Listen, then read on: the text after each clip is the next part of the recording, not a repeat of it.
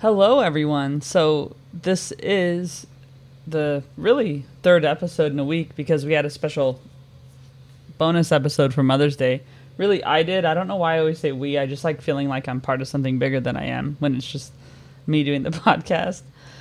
But that was really a cool one. I've listened to it a couple of times just through editing mostly, and it's been nice to just know my friends and know my sister a little bit better and come to a new appreciation of them. And also, it's been great to hear some feedback, and I think some new listeners checked out the pod. So if you're coming back after that, really appreciate it. This is a bit of a different episode. So I have Tom Beeler, who is someone I was on his podcast, and it's a comedian in the States, and one of those people I just hope when things get back to normal-ish and I am back in the States and in his part of the country, that I get to meet him someday, because he was a lot of fun to talk to. We had a really good time. We recorded the podcast on Clubhouse, the app Clubhouse, and that's been a little bit of an experiment that I've been doing lately, but I'm just glad that we have the podcast in a normal form to share with you.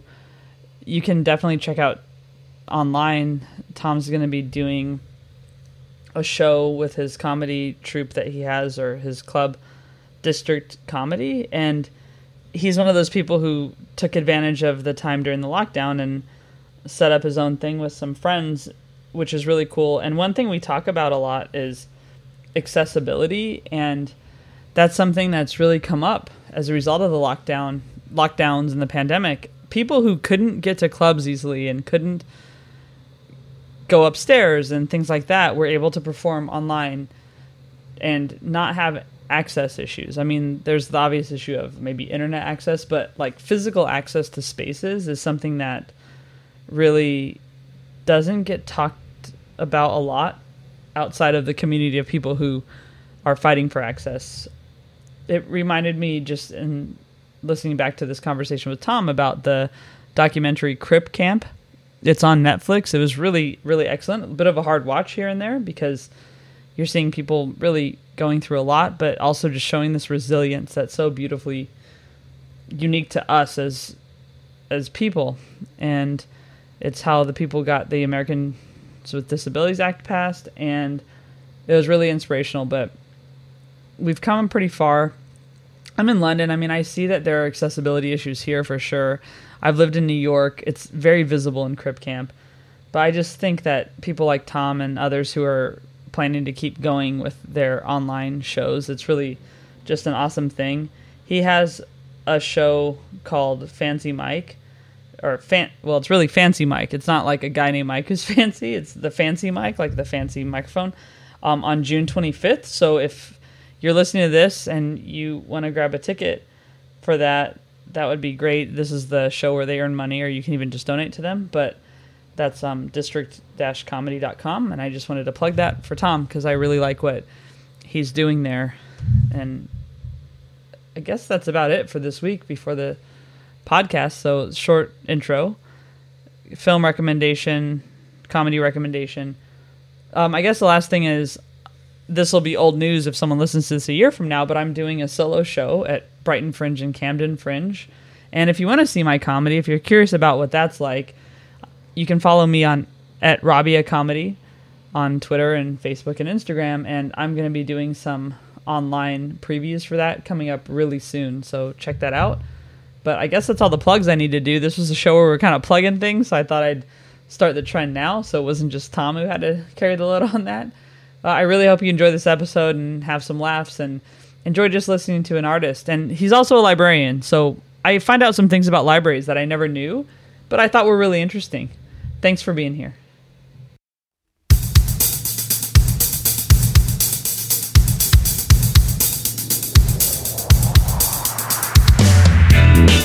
Welcome to More Than Work, the podcast reminding you that your self-worth is defined by more than your job title.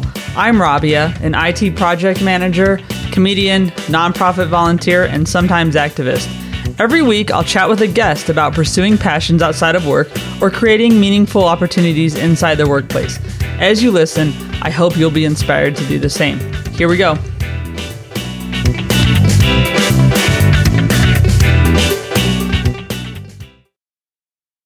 All right, welcome back this week, everyone. We have Tom Beeler here today. He is the founder and artistic director of District Comedy, and he's a librarian. I actually met him doing comedy because I haven't read in about 2 years. So anyway, Tom, how's it going? It's going pretty well. I gotta say, I was in a similar boat until like very recently as far as the reading. It's been a minute. I need a good book. Yeah, so I mean, I said what you do, but do you want to just introduce yourself a little bit?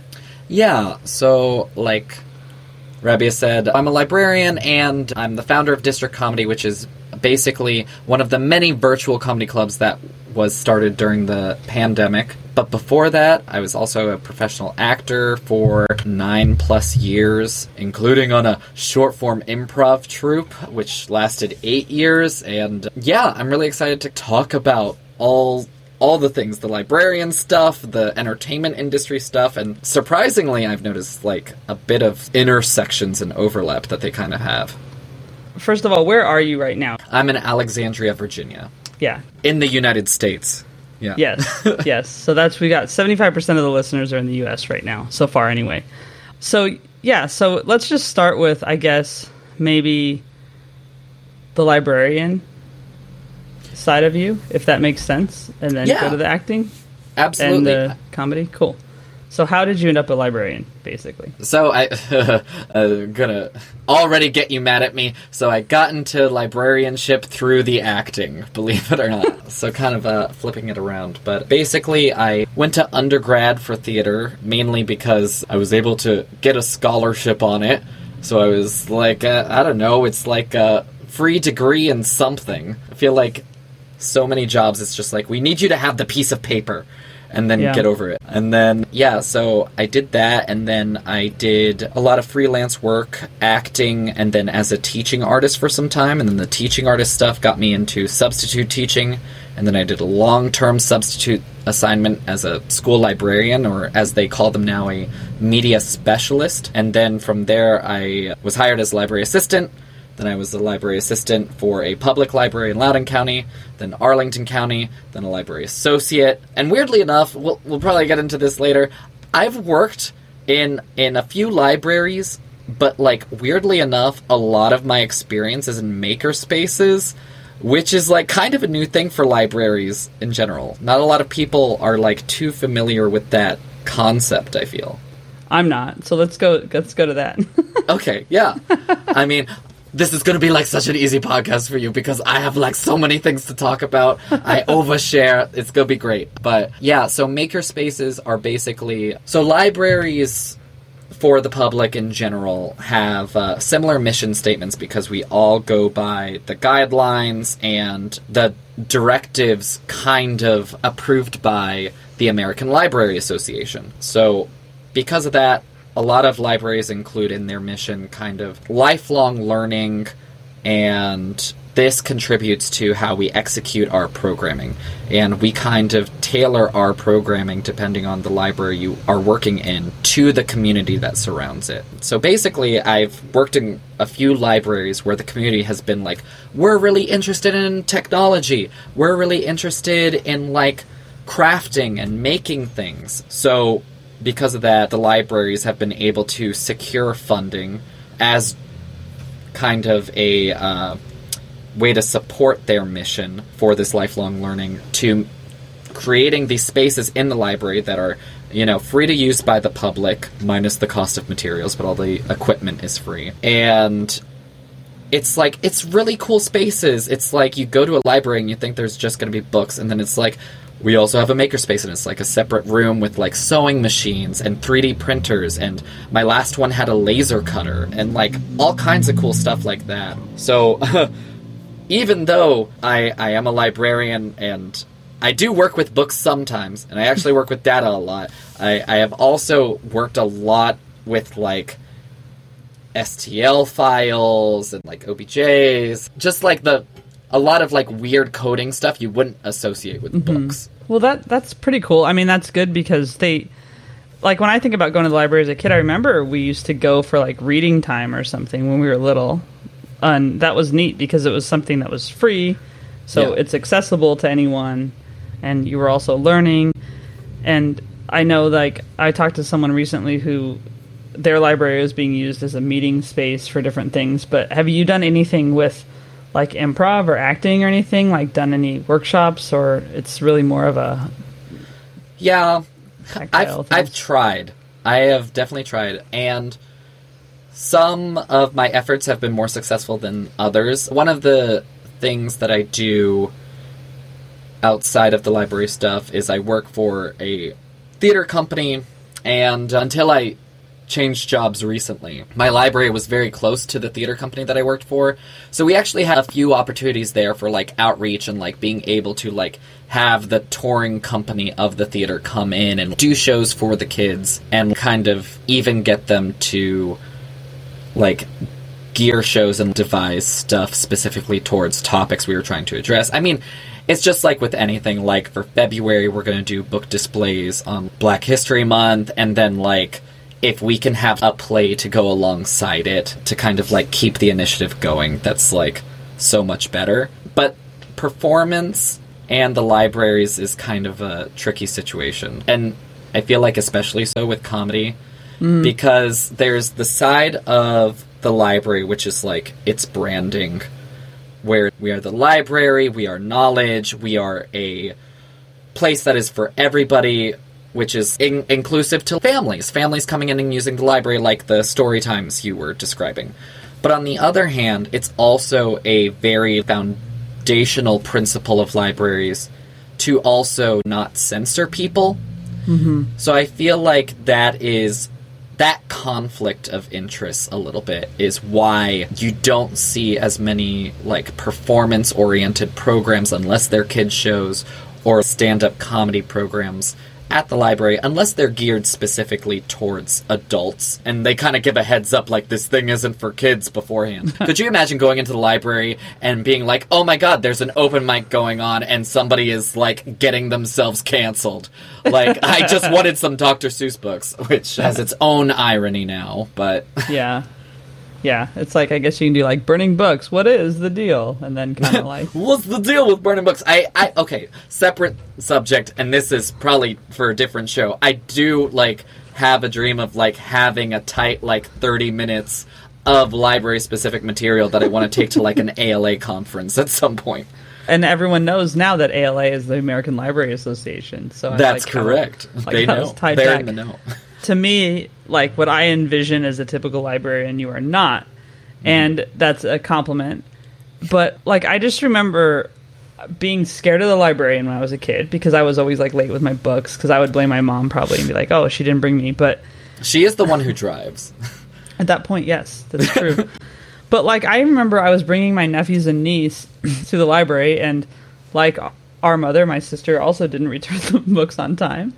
And so then we go, and the kids are going to check out books, and it was a big deal, because it's like I was trying to do something, you know, like, come on, guys, let's go get books. And the four of us go up to the lady to check out our books, and she just goes, you owe 32 cents. And she's so mad.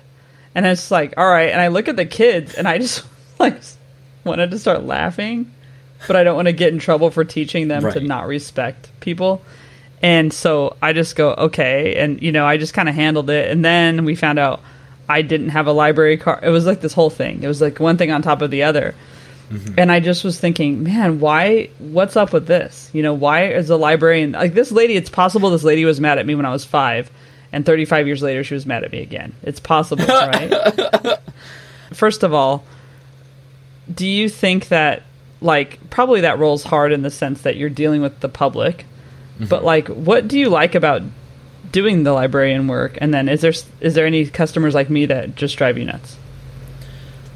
Well, I'll actually speak to that specific scenario first, because it's actually been, like, a big thing in libraries recently, at least in this area, is that there is this trend now going, which my current system just joined, which is we've actually eliminated overdue fines. Whoa, really? Yeah, so, which is really interesting that was, like, the reaction compared to the reaction that we're getting now, which is, like, we have a lot of people, don't get me wrong, that are, like, very supportive, and they're like, yeah, it's awesome that the libraries are getting rid of overdue fines. But believe it or not, we have people that are mad about it, And they're like, why are you getting rid of overdue fines? Like, how are we supposed to teach our kids responsibility if there's no overdue fines for books? And I'm like, okay, like, I wouldn't say this to a patron, but, like, part of me is, like, thinking, I don't know, parent. That would be one way. It's just parent your kids yourself and not rely on the library to teach them responsibility. Like, this generation won't learn the responsible library policies of the previous generations. We're in trouble, right? Like, yeah. Well, like, but it kind of goes back to what you were saying, where it's like, there is a big discrepancy now between, like, the people who are actually working as librarians and the idea that we have of librarians imagined in our heads based on truth. But, like, there's a lot of articles written, for example, about the main two stereotypes of librarians are, like, the dichotomy of, like, either the sexy librarian, a la the SNL sketch with, what's her name, who was the clown lady from Batman. I can't remember the character's name or her name right now, which is crazy, because I love them both. Harlequin. And the actress who played her. Anyway, she did an SNL sketch where she was like Margot this sexy Robbie? librarian. Margot Robbie, yeah, thank you. But, so there's that, and then there's also, like, the old crone alternative, where it's, like, the tight bun, the very, like, stern demeanor. Those are, like, the only two versions of librarians that I feel like people know right now. And the fines-free policy totally goes against, like, both of those. I guess not so much the sexy librarian. Maybe they're cool with not having fines. But basically, like, I find that a lot of the people in the library field now are, like, they're around my age. They're the ones who influenced me to dye my hair. They're, like, a bunch of tattoos, a bunch of, like, millennials, and a lot of, like, progressive thinking, which I think is definitely going to be good for us in the long run. What do you like about working in the library? I can think of things I would like, similar, like, I've always wanted to work in a bookstore, which is, you know, something I could do, but I work in IT instead. But, like, what do you like about it? And because you've stayed in it while you're doing all these creative endeavors. So one part of it is, and I feel like you've probably had people on your podcast before where they kind of have a day job in combination with the thing that they do creatively. And I think that is definitely, for the most part, it hasn't been lately, but, like, everybody's been extra stressed because of the pandemic. But, like, in general, I feel like the type of work involved with the library, for the most part, allows me to keep kind of a work-life balance, but also it is kind of tapping in two different sides of the same coin, which the coin is my personality. As far as the, like, left brain logical data oriented side gets a lot out of doing librarian stuff, especially my current position, has a lot to do with collections, which is, like, evaluating materials based on statistics of usage and, like, generating reports and that kind of thing, versus the other side of myself, which is artistic. And at the end of the day, really both of the acting, comedy, and librarian fields have in common that is a draw for me is that it's all about storytelling at the end of the day. And it's about what the story is, whose voices we're elevating, and kind of not just the content of the story, but how we're trying to kind of, like, relay that to the rest of society, I guess. I feel like when I talk, I always think of it and I judge it as if it's like an English paper, and I'm like, my English teacher would not like me using the word society right now. But, like, it's like how we kind of, like, relay our stories to the rest of the world, and that, I think, is not only something that's very fulfilling for me creatively and from a data-oriented side, but it's also something that's very important. I agree. I mean, this whole podcast is just to help others through people's stories, basically. Just get people's stories out there, so hopefully people will relate to them and will be, you know, changing their own narrative of what they're doing in their future and stuff. Or saying, oh yeah, what I'm doing is great, and I'm going to keep doing that. But either way, you know. So I think that is cool, though, because having a job that isn't taking all your energy away from you is good. You can be in a job where all your energy is gone and you don't have anything to put into your creativity, and it doesn't mean you don't want the creativity. It's just Yeah. And I've definitely been, like, having to strike a new balance recently, because, again, it's like, I was thrown into a great whirlwind in 2020 as far as, like, I got engaged, I graduated from library school, I then immediately got this new job, which is my first position as an official librarian, and just kind of, like, acclimating to adjusting to a new organization as well as adjusting to the pandemic. So I feel like even though I'm preaching, like, library's great for work-life balance, I haven't been actually feeling that recently. But, like, nobody has been. But I do feel like, in general, just the fact that there's an element of my job that corresponds to my beliefs in relation to the creative stuff I pursue, it kind of even gives me an advantage professionally to be able to think of things from that perspective, especially because with the improv and the acting and stuff, of course, I've, like,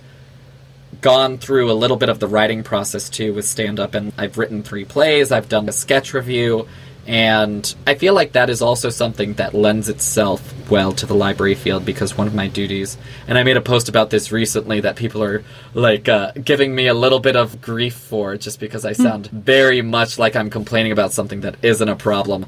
But one of the great things about my job is that in my free time, as, like, I guess a resume booster and, like, a professional development sort of element, I can get approved to review books that haven't been published yet. Oh. And I used to do really boring stuff because I worked in a makerspace, and it was like, review this woodworking manual. And I was like, okay, I will, but, like, I'm not going to be happy about it. And I just recently got switched to, like, sci-fi and graphic novels, which, like, that for me is, like, the peak. That is the epitome of, like, kind of what you want. And the background of having been a sort of author myself, I feel is an advantage when then going to review other people's work, to have the perspective of, I get what you're trying to do, I'm also trying to make stuff, and here's some suggestions I think will help, kind of thing. Here, for your second edition, maybe. Although I don't actually give notes very often. It's normally just, like, the library being like, are we gonna buy this or not? Kind of. Oh, interesting. I never have thought about how a library gets a book. It's a can of worms. So basically, the recent thing was that Random House just became Penguin House, because they acquired Penguin Publishing. For a very, very long time, there have been, like, 4 big publishing companies in general, and now there's 3. Simon & Schuster being the other one, or? Simon & Schuster and HarperCollins, and then, like, for academic stuff, I believe the one that we go to is Macmillan. Macmillan, and then for databases, it's EBSCO. And it's really complicated because it's also one of those areas where private sector and public sector intersect, where we have to negotiate these contracts with private sector companies. And, like, that's one of the reasons, like, if you ask any librarian, we are not fans at all of Amazon and Audible. And part of the reason for that is because they will not sell to libraries. So if you're ever asking a library, why don't you have this book? They have it on Amazon. It's because they literally won't sell it to us. And even with other publishers in general, we've been trying to negotiate different, like, forms of contract structures to do it. But, like, basically, for a very long time, it was like, if you wanted to get a ebook, for example, when a library buys it, going into that, the publishing company charges us, like, 7 to 10 times as much as it costs for a single person to buy it themselves. Because they know that it's going to get a lot of use, it's going to get a lot of people, and they're going to lose a lot of sales because people are going to be checking it out from the library instead of buying it themselves. And then the newer thing is, and I think is better in the long run, but, like, I think it's HarperCollins, but don't quote me on that. But they're the ones where now we're kind of looking at our contracts and negotiating it from we're going to lease the book for 2 years, or we're going to lease the book for 22 checkouts. And then once it hits 22 checkouts, then we'll decide whether or not to renew it. Especially for the stuff that comes out and it's new releases, it'll be hot on the shelf and have a bunch of holds and a bunch of checkouts for the first 6 months. And then once the hype has gone down, it kind of just sits on the shelf and starts beginning its process towards weeding. And that's basically, again, I feel like a lot of people who work in collections for libraries are like me, where they're very data driven.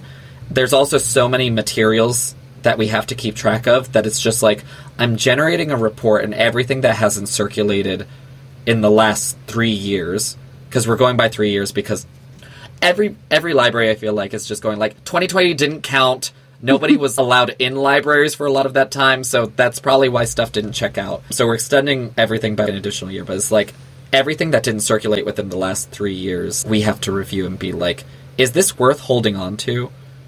So you founded District Comedy in 2020. Mm-hmm. Had you done actually stand-up before then? Because I know you've done acting, you've done improv, silent improv, which we won't talk about. Just because it's silent, right? Yeah, but we can't talk about it. But like, what kind of? I guess let's just talk through any part that you want that leads you up to then doing District Comedy and your experience there. Sure, yeah. So basically, my first performance experience was technically, I was like 7, and I was raised in a Southern Baptist church, and we were doing our own production of the Good News Christmas Cruise, which is a good time celebration at sea. And that was like my first musical, technically. And then it was traumatizing, and then I never performed again until I was like 15. I did some community theater stuff, started doing like stuff at the high school theater department, and basically I started doing, when I was 15, improv with my high school improv club. Basically my family has this idea where like you kind of identify your strengths and your weaknesses, and then you focus the majority of your time trying to improve upon your weaknesses, so that then by the end of it, like, you're an overall well-rounded individual. So I was very shy and very introverted and poor with social skills. Then, like, because of our family theory and stuff, I pushed myself to kind of like do improv after I'd kind of discovered it at my high school. My mom was also a high school teacher at the same high school that I went to, so I was like also roaming the hallways a lot after hours. So I kind of stumbled on this club accidentally, and I was like, oh, okay, I can hang out with these people. But yeah, from there it just kind of like you get the acting bug, I guess, for me, the improv bug, and I started doing improv while also doing like high school and college theater. I did the college improv troupe at my local community college, which was funny because I never actually went there, but like as a high schooler, I was like, I'm just too advanced for these other people. I need other people who will challenge my hilarious skills. And that's actually where I met Roz, who is one of my co-hosts. And that is why, like, it is true when I say we have been performing together improv comedy for over a decade now. And then from there, I started with like film acting work when I was 19, so like still mid-college. I was also like getting a degree in theater at the time, as I mentioned. And then in tandem with that, I had done a community play, and then the actors in the community play ended up making this company, which is the one that lasted for 8 years, which was Free Range Improv. That was like the professional improv company, which, like, no shame to the company, but I use the term like professional very loosely just because it's like, don't think that we were doing like gigantic theaters all the time. We would every once in a while for corporate events. One time we performed actually at the Bowie Bay Sox Stadium, which is like crazy to think about, but it was like we were at the stadium technically. It was empty also. So not the glamorous thing you would think it to be, but like for the most part, it is like a very regimented thing because a lot of our venues would be bars, and then a lot of our patrons would be like drunk patrons, and then they would undoubtedly suggest a lot of the same things when we got suggestions from the audience. It's like, we're drunk and sexually repressed, penis, that's your scene suggestion. And so yeah, I did that with Roz and Brooks and Lisa for 8 years. They're my 2 other co-hosts. And then, so that ended in December of 2019, before everything hit with the pandemic. And then, so basically, from now and 5 years prior is when I started working with the theater company in Northern Virginia.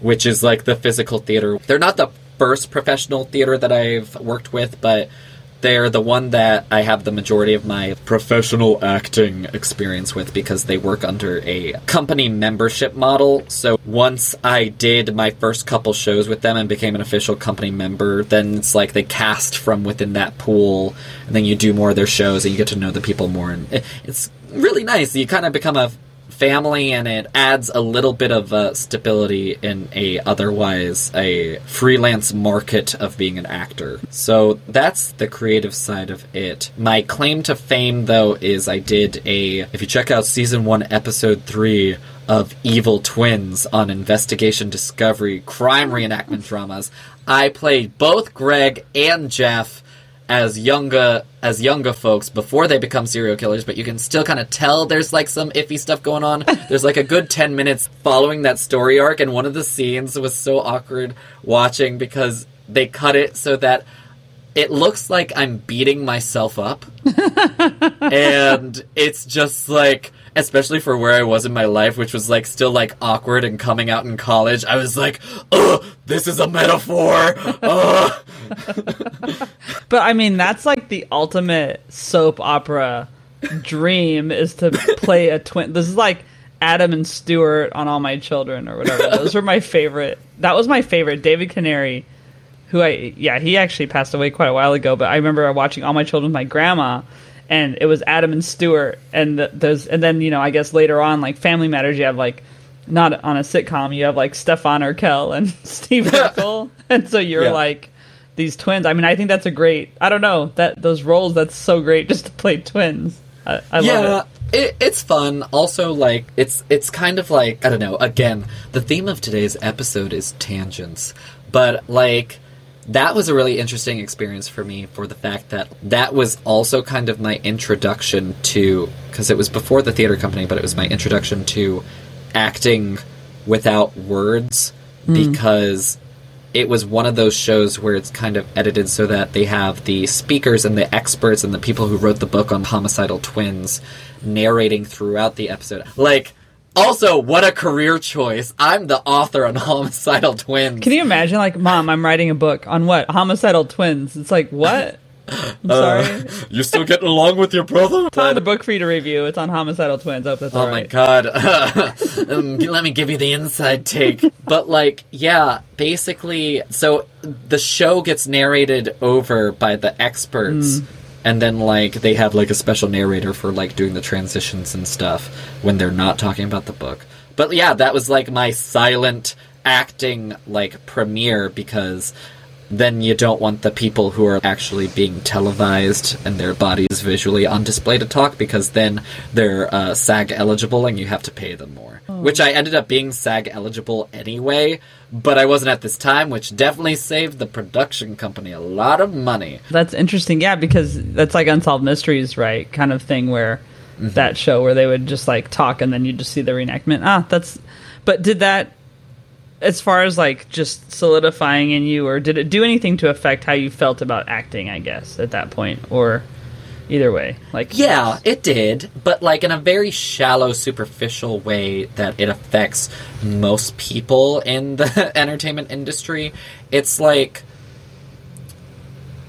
even though it wasn't challenging to me on an artistic level, it became one of those things where it's like, even though it's nothing of note, even though it's not like I had an especially contributing role in it, it's also like the entertainment industry is in such a state where I think the last study I saw was that it's like 92% of actors are considered unemployed. So getting this show for me, and we did like a cute little, very informal, but still kind of flattering screening between me and my friends when the episode aired. And it's just kind of indicative of that culture, which I actually don't support now, which is you're only valid as an artist or as an actor if there's something that we can see you in on TV. So this was like an ego boost, because it was like something you could see me in on TV, and I would have people Facebook message me every time the episode aired and be like, oh my god, I saw you on TV, and that's cool. But at the same time, it also, not like hurts me at all because, like, people have their own preferences for the type of content that they want to see. But for me, that is not, like, an artistic piece I am especially proud of. It's very easy for me to pretend like I'm hitting my body double and then lay on the floor making a sad face. There's not, like, a ton of emotional depth that goes into those cutscenes. Right. So, yeah, is, like, ego boost very shallow, though. Very shallow. Versus, like, the stuff I've done with the theater company has been much more artistically rewarding, which you probably wouldn't gather that from my stand-up whenever I talk about them, because I have this bit. We're a physical theater company, so a lot of times there is a scene where you gotta go on stage for 10 minutes while the main actors are doing stuff, and you are a chair that they are sitting on, because we either couldn't afford props or it's artistic choice. Like, we'll let the audience decide that. But the other stuff I've done with them, like our adaptations of Peter Pan, which we also do shows sometimes where we speak. And I feel like get put in those shows more often because I'm not like a trained dancer or anything, and they tend to lean those towards those people. But like for the shows where there's talking, and especially children's shows and comedies, they would put me in. And like we do, and I guess I've talked about them enough. Plug is for Cinetic Theater in Arlington, Virginia, Northern Virginia. But yeah, we're kind of known for doing darker, heavier, more emotionally investigative adaptations of, like, the Grimm's fairy tales. So our Peter Pan was very much like a work where we're diving into really the literal, like, Peter Pan complex of Peter Pan and digging into backstory and making up our own backstory and adding those scenes. Is like, that kind of work is very fulfilling to me. We also did an adaptation of The Trial by Franz Kafka. Oh. And that was great because I actually got to do that show. My fiance is also an actor, so we got to do that together. We did a play on that show where we alluded also to Kafka's Metamorphosis, except everybody else was a bug, and he was the only human, which made sense because basically the entire government is like one unity of insects, and he is the one person who's just trying to get through it normally. He doesn't even know what he's arrested for. This may sound out of context for people listening who haven't read that book, but check out The Trial by Franz Kafka. So that was cute because me and my fiance, to be buddy cockroaches. But yeah, that interesting, more thought-provoking work is what's more rewarding to me now. I think because I'm older and I am at a more, like, mature portion of my artistic development, and also I think partly because with that's probably partly contributed to the fact that I have been able to also, while doing the acting, make a career for myself as a library professional, because having the day job to rely on, one of the huge benefits of that for me was that I started enjoying my art again. Because there was a period in my life where, and again, it was like that shallow point of pride for me, where it's like, I'm gonna make it as a performer. That's gonna be the only way that I make money. And, like, it's a statement of pride. It's basically saying, like, I am not willing to do other work. And at least the way that I had it framed for myself at the time. And then once I kind of, like, humbled myself and gave other areas of interest a try as far as, like, a professional career, and then the stability that comes with that, it gave me so much freedom to be able to, like, pick and choose the gigs that I wanted to do. Like, there were so many jobs that I did even though they, like, killed me inside. Like, I'm gonna spend 17 hours on set as an extra to not even actually go on camera for the paycheck. No, I'm gonna have my day job, I'm gonna get my bills paid, and then with the free time that I have that my job allows me, I can pick and choose meaningful projects because I'm not relying on it. I also felt that, like, even when the gig or the project was something that was artistically fulfilling, a lot of times I wouldn't get to enjoy it because it's like I have to constantly be thinking about where the next job is coming from. I definitely understand that. And I mean, I got into comedy while I've already been, hopefully halfway through my career. I don't really want to think that I'm not halfway through my career, but it's probably I'm not. And there's a different thing about it being something you can do because you love it, but you don't need it for your paycheck, I guess. There's like a place of, I don't know, privilege or something that has, because then, I can go like buy a drink at a show and it's not that big a deal. And whereas like some people, it's, they're just going and trying to make it just at doing that, which I respect, because I didn't have the whatever it takes to do that when I was 20. But I know what you mean. Like, then it's like more comfortable because, and if something doesn't go well, it's not like the end of the world and you're worried that now I'm never going to get paid again for this. Yeah. And I guess like it really is kind of a place of privilege, because like I've heard similar experiences, like Lisa, who is my co-host for Too Funny Feedback, was on the improv troupe with me. She also comes from an acting background, much more professional than me, but a lot of the stories from her earlier days was about how she was busting ass between gigs at like a waitressing job. So it's kind of a place of privilege for me that I have found this other thing that I'm good at and this other skill that, even though like I don't think it's necessarily more important or less important than, say, something more service-oriented like waiting tables, it is kind of structured in like the professional, I don't know what the word is, but like industry, academia, in such a way that it's like, at least it has like consistent hours, and like having a job with consistent hours by itself, let alone like with health benefits or other things that, I may take for granted now. Although I also look at other countries where it's like universal healthcare. Oh my gosh. It's like, we all could have had that. That's definitely where an element of privilege comes in and kind of advocates more so for, like, we need universal healthcare, and the amount of stress that would relieve from people who are already struggling so much. I just feel like, thinking of the artists specifically, once that stress was gone for me, it was able to open a lot of creative outlets and creative avenues.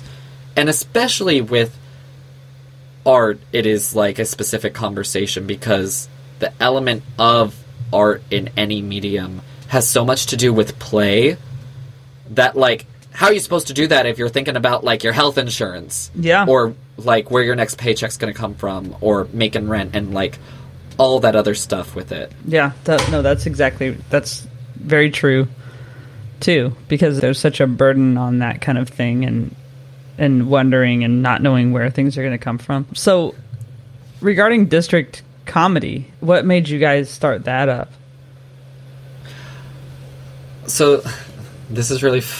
it's kind of funny. So, yesterday was April Fool's Day, and so I kind of last second was like, we're going to turn our normal Thursday open mic into a Fool's Day festival. And it didn't get a huge ton of traction, but it was really interesting because one of the additional time slots led a comedian to me who in the chat was, again, another shout out, but who was, hey, did you have Erin Tracy as a teacher?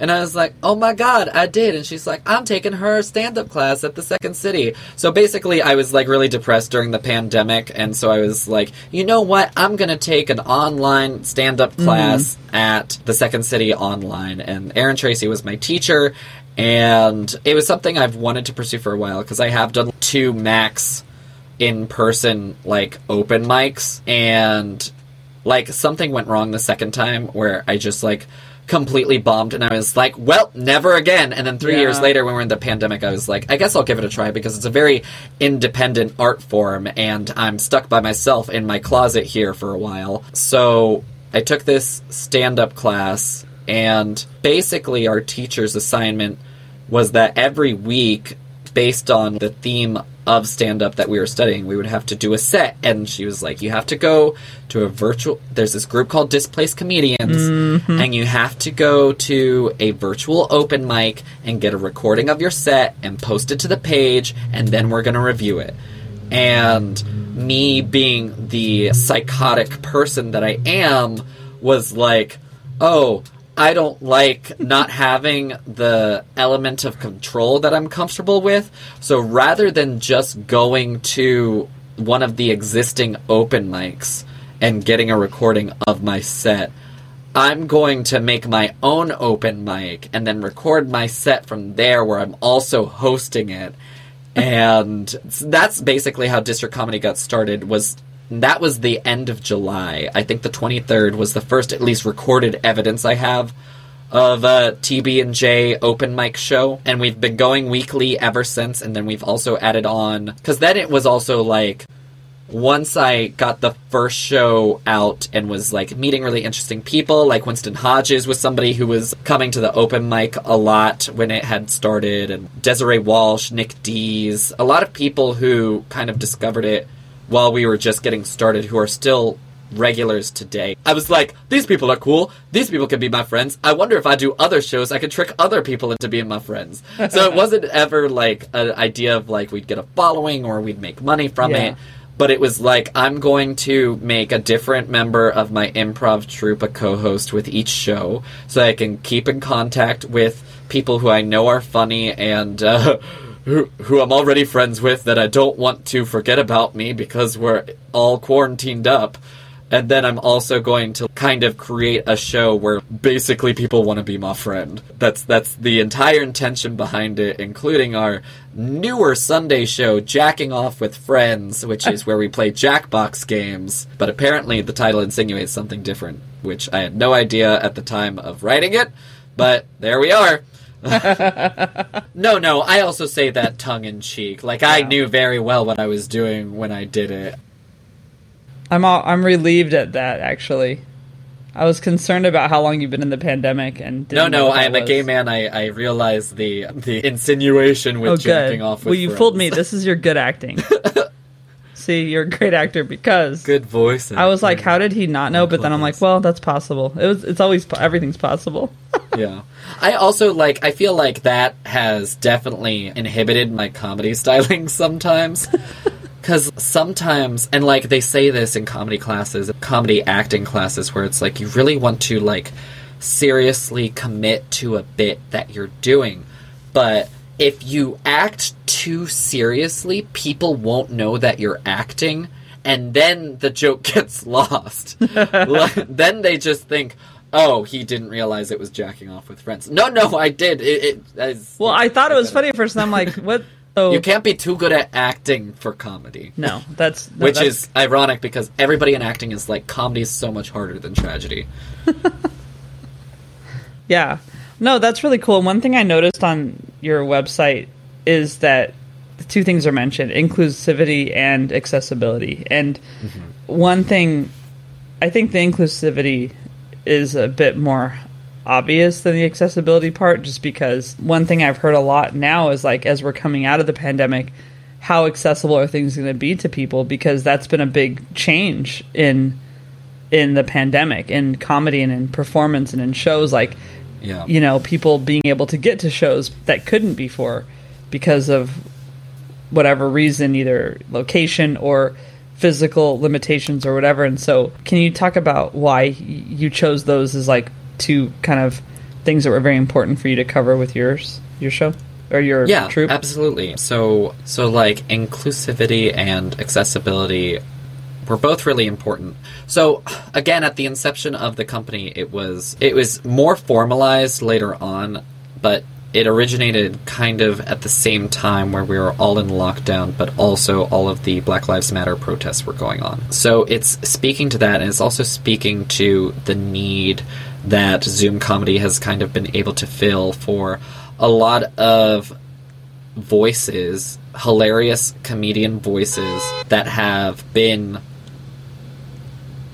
in different ways marginalized or the minority or silenced in some way or another, that because of the online platform being set up the way that it is, have found space. So again, because District Comedy is at least, I'd love one day for us to go into a live venue as well, but for now and for the foreseeable future, we are a virtual comedy club, and part of that is because when we go to a live venue, we want to be able to do it right. We want to be able to do it somewhere where the venue is ADA accessible. We want to be able to do it in a way where we're not dependent on making it a either like pay to play or like a drink minimum, and nothing against the clubs that are trying to do that. I know we all got to do what we got to do to make money, but I feel like this has really made very apparent how many barriers there are for people who are trying to get into stand-up comedy,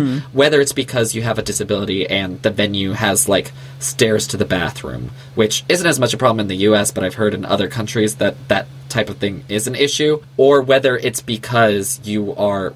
One thing I've noticed with Zoom rooms is that there are so many more female comedians than I've seen in live rooms, and I feel like a lot of that is because a lot of the clubs in like downtowns, maybe seedier parts of the city, there is a real threat of danger and violence for, you know, people going out late at night to these comedy clubs. I just heard a story the other day about live comedy clubs and it being a normal thing for fights to break out, and I think that there's a lot of factors for doing it online, and I know that it's not the same as live comedy. There's not the direct connection with the audience, which so many people miss from being in lockdown. But it has a lot of benefits as far as being able to do it from your home and not having to commute, being able to save money on gas if you would have to drive a really long way because you live in a more rural area,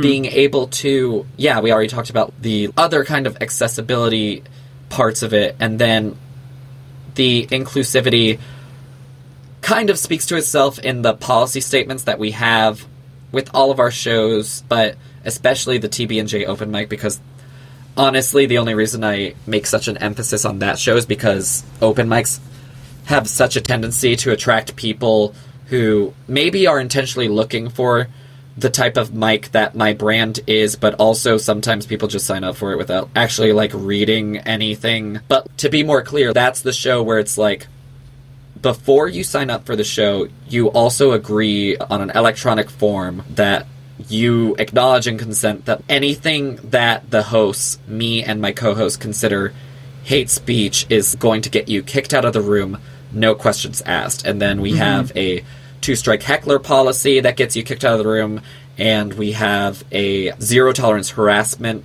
policy where it's like, if you just say that somebody was harassing you, we are not playing the game where it's like, oh, are they telling the truth? Are we going to investigate this? No, you're the victim in this scenario. We're going to take your word for it, and if you tell us that someone's harassing you, we're kicking them out. No questions asked. And it feels like every time I do it, it's like a big deal and a bit of a buzzkill, and that's also why it's the structure of the show is like intro, harassment policies.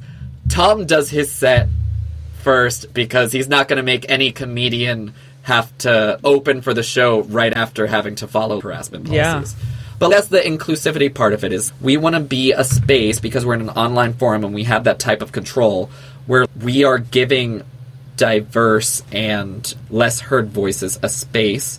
And for that to happen, the space has to be safe. And it's gotten me in some really, like, icky situations as far as having to kick people out of the room, even though they'd been, like, coming to the mic for a long time and been really loyal, or having to kick people out of the room and then messaging me afterwards and being like, hey, I thought that this joke was okay. A lot of my friends are gay, kind of thing.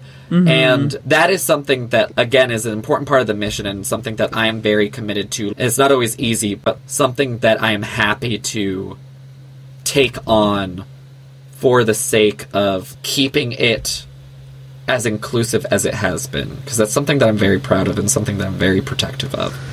You should be, because I will say that probably someone listening will be like, what does it mean, like, harassment? Well, I can say for sure that it means in a Zoom room getting private messaged by someone and being uncomfortable about it, for example. I mean, that's one form of it, right? Exactly. Because I've had that happen where I had to just give the guy the benefit of the doubt, but he just wouldn't stop talking to me, and I finally said, hey, I'm gonna watch the show, hope you have a good night, thanks for the support, because he just kept going like, you were really funny, I really think you're great. Oh, I like your pictures on Facebook. And I told my friend who was in the room too. I said, my Facebook and like looking through my yeah, photos. like why are you on my Facebook during a show? Like what are you doing? Yeah, it's weird. And then finally and then he's like, oh, you should come to my writing group. And I'm like, no. And it could have all been totally fine, but it's just like I had to finally just say, hey, I'm trying to watch the show. Have a good night. And then he stopped. And if he wouldn't have stopped, I probably wouldn't have said anything. But it's just that kind of stuff where would that happen to someone else? Are you messaging all the dudes also on the show and saying that you like their photos and that you like want them like in your probably not. No. And that's like part of it is that like because I've also, again, a librarian, very thorough. I have sent out like feedback forms for people to be like, what are some things about the mic that we would change? The majority of people, I think it came out to 70% were like, we love that you like do the reminder about what your policies are at the top of the mic. And like some people are like, do you really have to do that? Won't people just be funny? It's like, for the exact reason that you describe, anybody who may not have been to the mic before, I want to make sure is aware that they don't have to be in the sort of situation where you were put in, where it's like you felt maybe that like you had to kind of talk to this guy and be polite about it, even though he was like stalking your Facebook profile, basically. I want people to feel comfortable that you don't have to be the bad guy, you don't have to create drama. Send me a private message and we'll kick them out, no questions asked. It's just because that's also something that I feel like we do is like we will almost twist the narrative sometimes and put the onus on the victim where it's like, oh, why didn't you just say this to them? And then they probably would have left you alone. Or why didn't you just do this or that? And it's like, a lot of times, and again, more so at live venues, it's like talking back and completely shutting a guy down and there are many, many reports of this that you can cite. I ain't gonna do anybody's research for you. Not you specifically, but I imagine I'm also like always paranoid that there's gonna be a bunch of haters in the comments for some reason. I'm sure everybody's enjoying this. But there are so many examples that you can see of documented times where women specifically have been approached by men, have tried to politely say no, and ended up dead. Yeah. It's true. And again, the stakes aren't that high because it's virtual, which again is a benefit. But nonetheless, it's going to definitely be enough to keep somebody from coming back. And I've heard stories from various improv clubs that I've been a part of live before the pandemic, where it was like a similar situation, and then it kept somebody who was extremely funny from continuing to pursue improv or comedy. And I feel like that is such a waste, because the majority of my favorite comedians are all women. And to think that there are other voices that are trying to come out and trying to, like, dabble in comedy, and then they gotta have to navigate through all of that just to kind of experiment with a new art form to them. It's like, it's heavy, and we don't need it. No, that takes the comedy out of it. It's great that you guys have those policies, and I think it's great that you started that. And then I guess the last thing for me is just I want to plug your podcast, Into the Void, because I was laughing into the void. Yeah, mine's no, I just wanted to promote it Into the Void because no one might be. Oh, okay, sorry, I misunderstood. Maybe no one's going to hear this. No, you're right. It's called Laughing Into the Void, and I we're think plugging it into the void. Yeah, just in case no one hears it. Laughing Into the Void squared. There we go. Yeah, but I think it's cool. And did you guys just decide to do that just kind of out of, just kind of what a lot of us did, which was just keep making like everyone's making a podcast? Or So that was 100%, and I feel like we may have talked about this a little bit when you were on that show, but like kind of, I feel like that episode that you were on gave you a little bit of insight, and I feel like we're kind of common in this way. I think we have like similar managerial brains. So the reason Laughing Into the Void came about was because, again, it was a tactic to make friends and stay in contact with friends that I already had. It wasn't just this, but like thinking about, say, my old improv troupe and using that as a potential pool of candidates to do stuff. And like thinking about who would be most likely with their availability, with their ability to handle the technology element, and who I think would just be a good fit for the type of content that I intended for District Comedy to come out with, which is, again, very inclusive, like, we're all just gonna have a good time, but I also don't mind if you say penis, sort of thing. Like, that's where it starts, and then I think about, like, okay, who are those people, what are their strengths, and then Roz specifically had tried to, with the improv troupe before, do a podcast, and not for any one specific person's fault, but it was just much harder to coordinate then. We didn't have all the tools and resources that we have now. So knowing that, like, she hosts her own weekly, like, live stream show, knowing that she has interest in podcasts, knowing that she's interested in comedy, and knowing that she would be a good balance for my type of personality were all things where I was like, we would do well with an interview show together. Because I think I'm a Virgo.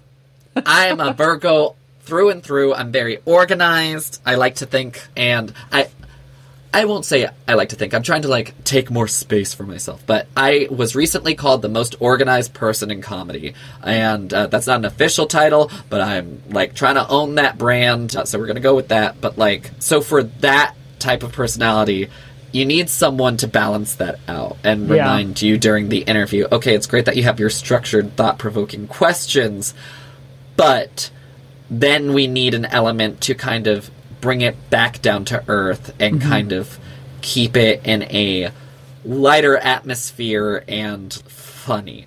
Even though it's not a funny podcast, we touch on some pretty heavy subjects, but it's all comedy related, and it's not as much fun for the comedian if it's, like, just heavy stuff the entire time. Yeah, or just if there's no room for improv, ironically, right? For it to be, like, conversational. Yeah, here it's just like, oh, I have these, like, 10, 20 questions, and you got to go through them. And if you say something interesting, I am not going to ask you about it. I'm just going to plow ahead, right? Which is exactly how I do my comedy. The way that I do my comedy is I have prepared a script, and it sounds conversational because of the acting background, but it's not. I have memorized it verbatim, down to the word, down to the article, and there is oftentimes what comes up during my act is...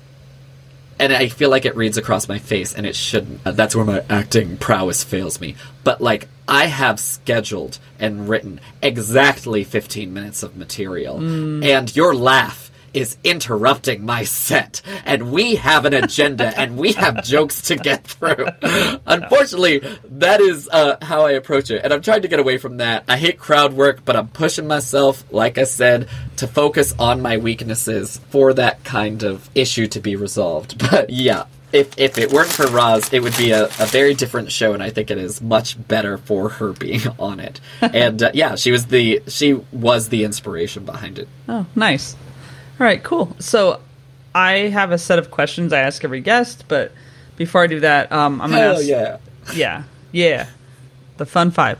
But before that, I'm going to ask, do you have any advice or mantra that you just generally like to share, or that comes up for you that you want to share with the More Than Work audience? Yeah, it's going to be my book. It's coming out late fall. No, I just feel like there are so many good pieces of advice, but off the top of my head, one that has really resonated with me is just to be kinder to yourself. Artists really have a tendency, more than most people, to put a lot of pressure on themselves to be exceptional at their craft, which, because of the type of market we're in, is constituted. It is very competitive, and unfortunately, like, jobs for artists are a very finite resource. But that being said, you gain nothing from being hard on yourself when evaluating your craft. Gently reflecting is going to be 10 times more beneficial if the alternative is going to be so harsh that you don't go back to the craft. Whatever sort of reflection you can do while also, like, clocking your hours, and at least for me, this is how I have to write. I have to, like, set a time every day and, like, write for a certain amount of time and work through it like a mule. And if you're that kind of person, like, being gentle with yourself about it, if you, like, miss a day, it doesn't mean that now you're, like, super far behind, or, like, you're screwed for life. Like, it's fine. You're still funny. You were probably going to be funny if you don't write at a consistent time every day. Just, like, being super critical, oh god, sometimes it can be helpful, but it can be such a creativity stifler if it's not, like, gentle. So be gentle to yourselves. Be gentle! That's my advice. Be gentle! It sounds so yell it at you. All right, cool. No, that is true. So, my fun 5. So, what is the oldest t-shirt that you have and still wear? Oh, this is a loaded question because I gained weight in quarantine, so a lot of them. I wear a lot of my boyfriend's clothes now. I don't know how many of my own I have left. So it's like this counts. It's like a 3/4 sleeve t-shirt, but it's like a baseball t-shirt, but it has the Free Range Improv logo on it, and I think it was like our 2nd or 3rd year. We do like these awesome anniversary parties, and that's what it's from. We had shirts and we saw a game. Ah, cool. All right. And if every day was really Groundhog's Day, like a lot of people are saying because of the pandemic and we're just kind of stuck in our houses a lot of the time, what song would you have your alarm set to play every morning? Oof. Oof. Oof. Huh. I mean, okay, I'll give you 2 answers. Right now, it would probably be that song from The Greatest Showman, Never Enough. Just because that's been on my TikTok feed and it's in my head all the time, and I fucking love it. But also, like, all-time, like, always on repeat in my head would probably be Digital Witnesses by St. Vincent. Okay, cool. All right, well, those will end up on the playlist, the Spotify playlist. That's fun. Yeah. That's gonna be very, like, different genres. It's got a bunch of... It's different. That's a different playlist for sure at this point. Coffee or tea or neither?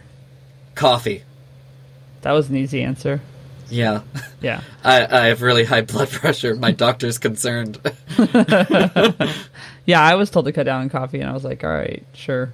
You know? As soon as the world cuts down on being fucking a bitch. Exactly. And so, can you think of, like, the last time you laughed so hard you cried or just couldn't stop, or maybe something that just kind of gets you to do that? So, yesterday, during the earlier part of the festival, Katie Zane did a set, and it killed me. It killed me. I was laughing, I was crying. It was just like, they have such a unique perspective, and like, I just love their sense of humor. Like, it got me. It killed me. I wish I could think of, like, the specific joke that, like, killed me about it. But in general, also, like, my genre of humor that will get me cracking up and laughing every single time consistently is, like, anything that's gonna be, like, really absurdist, maybe, like, in the sci-fi realm of, why did the chicken cross the road? Because it was the only road she'd ever known, kind of thing. Like, that is my shit. Nice. Well, that's cool, and that's good for a shout-out to another comedian. And the last one, who inspires you right now? Tiffany Haddish. Partly because I know she's on this app. Are you listening right now? I know, that'd be cool. You're my inspiration. No, I feel like I'm very, like... It's weird, because I haven't been thinking about my comedy that much, because I've been, like, thinking of myself as a producer. But when I think of who inspires me, probably my fiancé. I think that he's awesome, and he also has a better sense of humor than I do. I bounce a lot of my jokes off of him before they, like, make it into my set, and then just, like, for general life things, he's an inspiration. He's an incredible human being. I'm so lucky. Awesome, and congrats on the engagement in 2020, by the way. That's great. Thanks! It was a crazy year, and I have a bit about this, but I feel bad. It was such a good year for me. And it was such a bad year for other people, but that was the best thing out of that year. Oh god, I get to spend the rest of my life with this guy. Oh, that's good. So this episode, just, we're recording it April 2nd, so you already referred to your April 1st show. It'll probably come out in a couple weeks, but if people want to know more about you or find you, where should they go, and what do you want them to look for? Visit district-comedy.com, because we have a bunch of different platforms. We got the Facebook page, we have the Instagram, we have the whatever, but the home base where you can find all the other stuff is district-comedy.com. Awesome. Well, thanks, Tom. It was a lot of fun chatting with you. I really appreciate you doing the show. I really appreciate you asking me. I'm so glad that we were able to connect. Yeah, cool. Yay!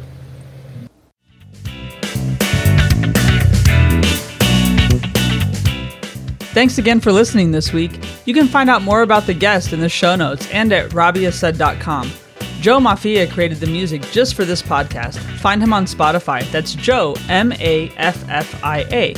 And Rob Metke is responsible for our visual design. You can find him online by searching for Rob, Metke. Thanks, Rob. Let me know who you'd like to hear from or about your own experiences defining yourself outside of work. Follow at More Than Work Pod or send a message on Facebook, Instagram, Twitter, or LinkedIn. Or visit our website, morethanworkpod.com. Give us a follow on Spotify, Apple, or wherever you get your podcasts, and leave a review if you like. Thanks for listening to More Than Work. While being kind to others, don't forget to be kind to yourself.